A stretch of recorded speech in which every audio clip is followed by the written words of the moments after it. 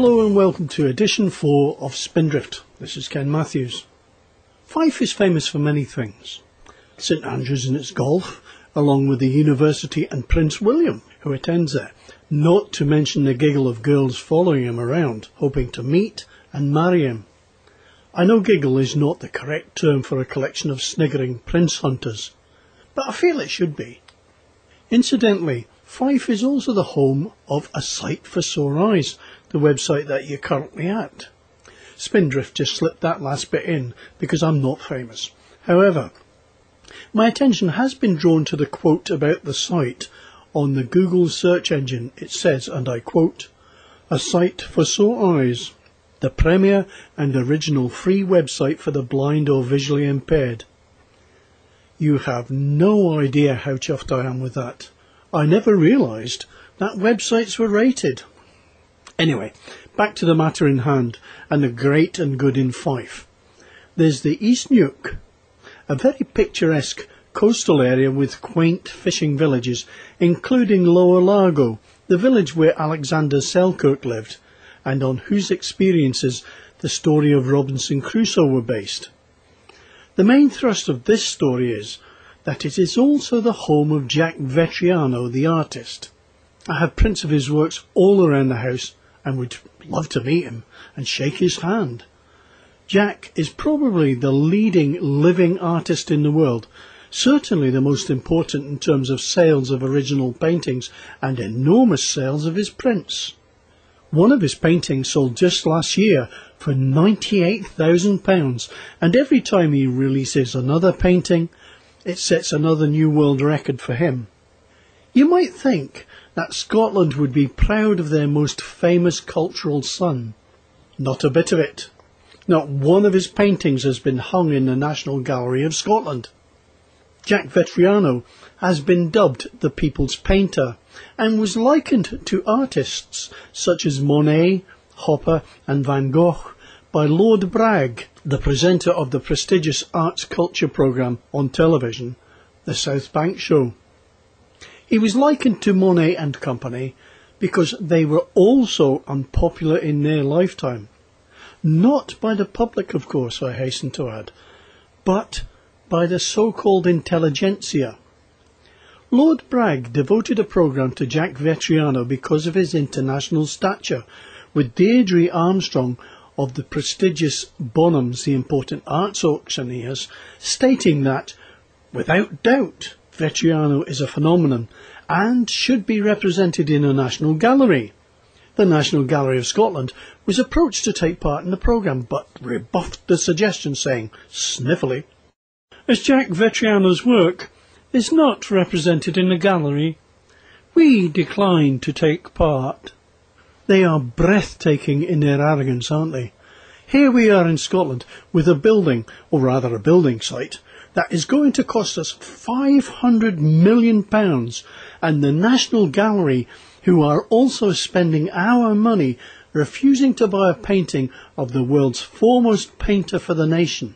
Even a new world record price of £100,000 for a Vetriano would just be the equivalent of the cost of a doorknob on the new Scottish Parliament building. So, why are the establishment ignoring him? Let's try and figure out why the cultural pygmies in Scotland ignore this artistic giant of a man. Now, Spindrift has a theory, and here it is. Jack Vetriano's genius is natural, teaching himself painting after having been rejected by Edinburgh College of Art. Oops, reminiscent of the Beatles being turned down by record labels, isn't it? To go off at a slight tangent, I have never heard of a genius who did emerge from the Edinburgh College of Art. But maybe that's because I'm a Philistine. Anyway, back to Jack. After his rejection, he became a coal miner in order to support himself, spending his spare time in the art gallery in Kirkcaldy, Fife, copying the paintings that hung there before developing his own very distinctive, recognisable style. And as I say, the rest is history. So what is my theory?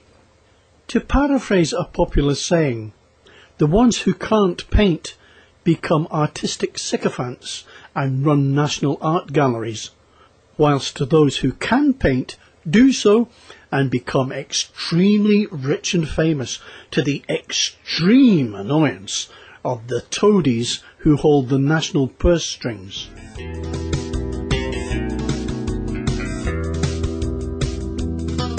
Shock, horror! Spindrift may have made a mistake in campaigning to ensure that sewage from Thames Water did not sully the Dalcandy opencast mining site in Lanarkshire, Scotland.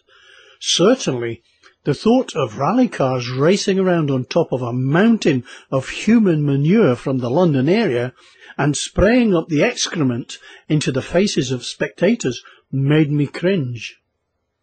Now it appears I may have been mistaken, because scientists are now saying that homes of the future could be powered by electricity generated from their owners' sewage.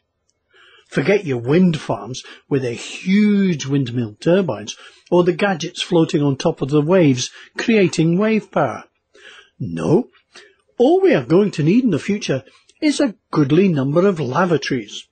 According to researchers at Pennsylvania State University, they have developed an electricity generator fueled by sewage, which also breaks down harmful organic matter, therefore doubling up as a sewage treatment plant. If that's the case, then the Scottish Parliament building should be able to generate enough electricity to power the whole of Scotland when, or if, it ever opens.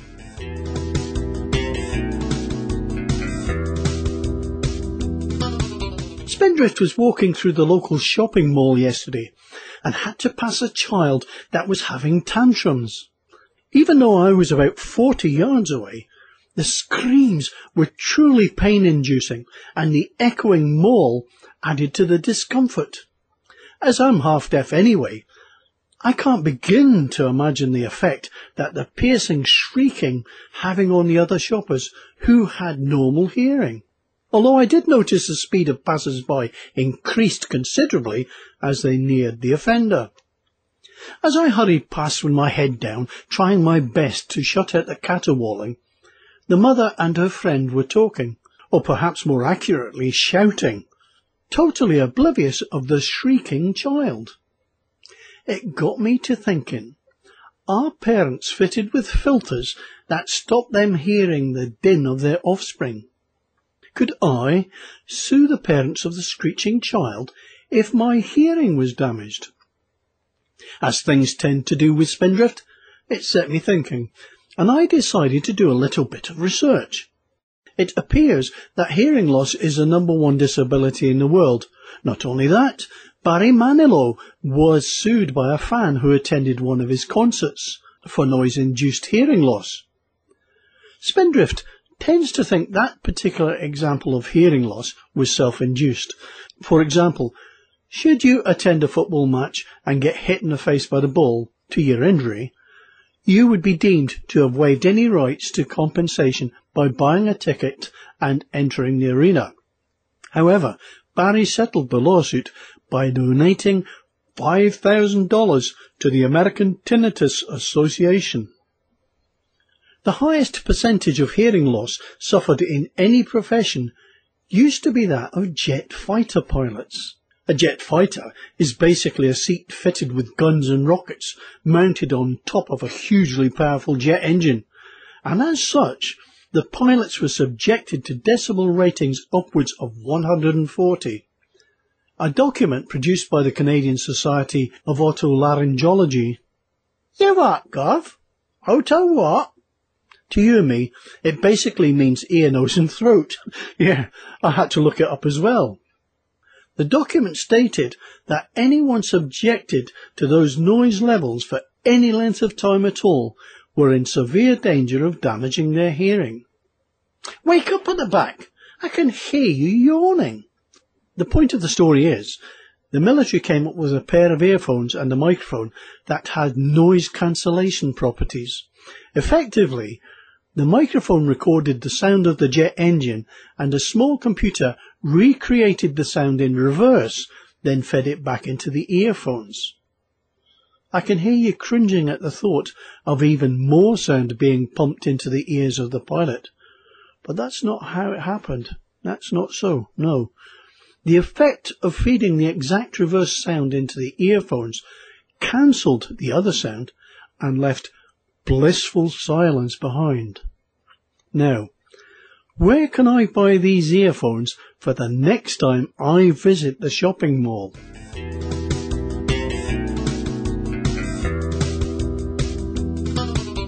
If you happen to visit Inverness in the near future, you may see building sites with people wearing hard hats and pouring water onto the ground from watering cans.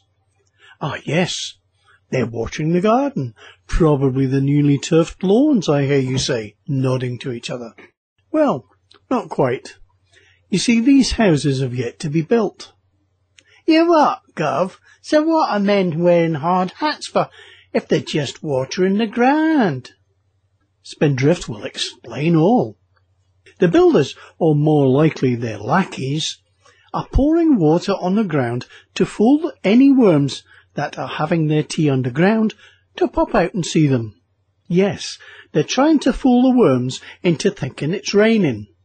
It's well-known folklore that worms come out when it rains. Are you puzzled yet? Builders, worms, watering cans? An unlikely combination. OK, I'll put you out of your suspense. The builders are holding a census. A population census. Of worms, that is. I can hear your jaws dropping, but it is absolutely true. Developers in and around Inverness, Scotland's fastest growing city, will have to count the worms in housing plots in future to make sure they're not depriving local badgers of the dinner. Yes, you see, worms are the main source of food for badgers, and Inverness is to become the first place in the United Kingdom to integrate the conservation of the species into the local planning process. That means any housing plots near badger sets, the name for the animals' houses, will have to be tested for their earthworm density. A £20,000 study was undertaken and they reported back to Scottish National Heritage and the Highland Council that nearly 1 in 6 sets could be affected by future development in Inverness. The report highlights the fact that earthworms are the key badger food and recommends that estimates of the effects of any worm shortfall caused by any house building in the area be carried out. A spokesperson for Scottish National Heritage and the Highland Council stated, "The report will have implications for house building. Builders will be asked to count the worms using a scientific technique which will give the worm density of the area." Yes, quite so. The hard hat and watering cans scientific technique. "Oh, look, Del boy, there are another 2 worms over there." "No, Riders, that's the 2 ends of 1 worm." "Oh dear, Del boy, I've lost count of all the worms." "Rodney, you are such a plonker."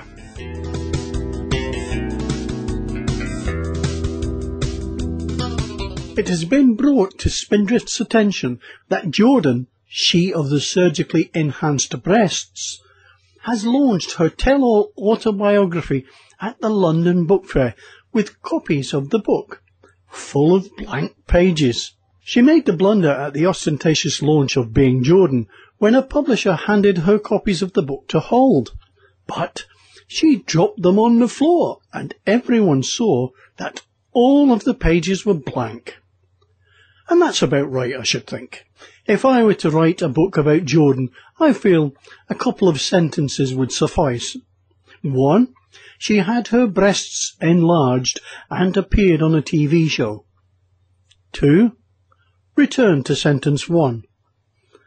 One publishing expert commented that promotional copies are sometimes blank in case extra chapters are added.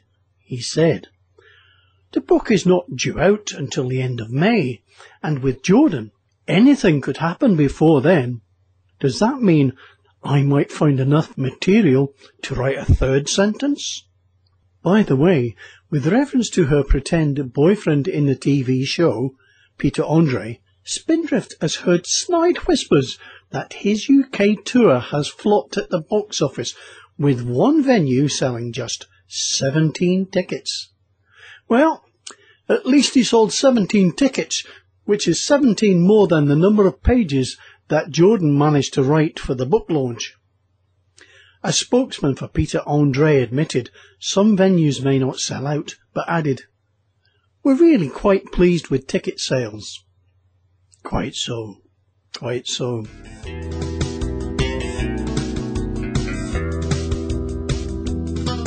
Well, that's it for edition 4 of Spindrift. So, from my lofty eyrie on top of the Forth Road Bridge, I will keep an eye out for more gossip, and I will be back. Don't forget, Spindrift. This is Kenneth J. Matthews. Bye.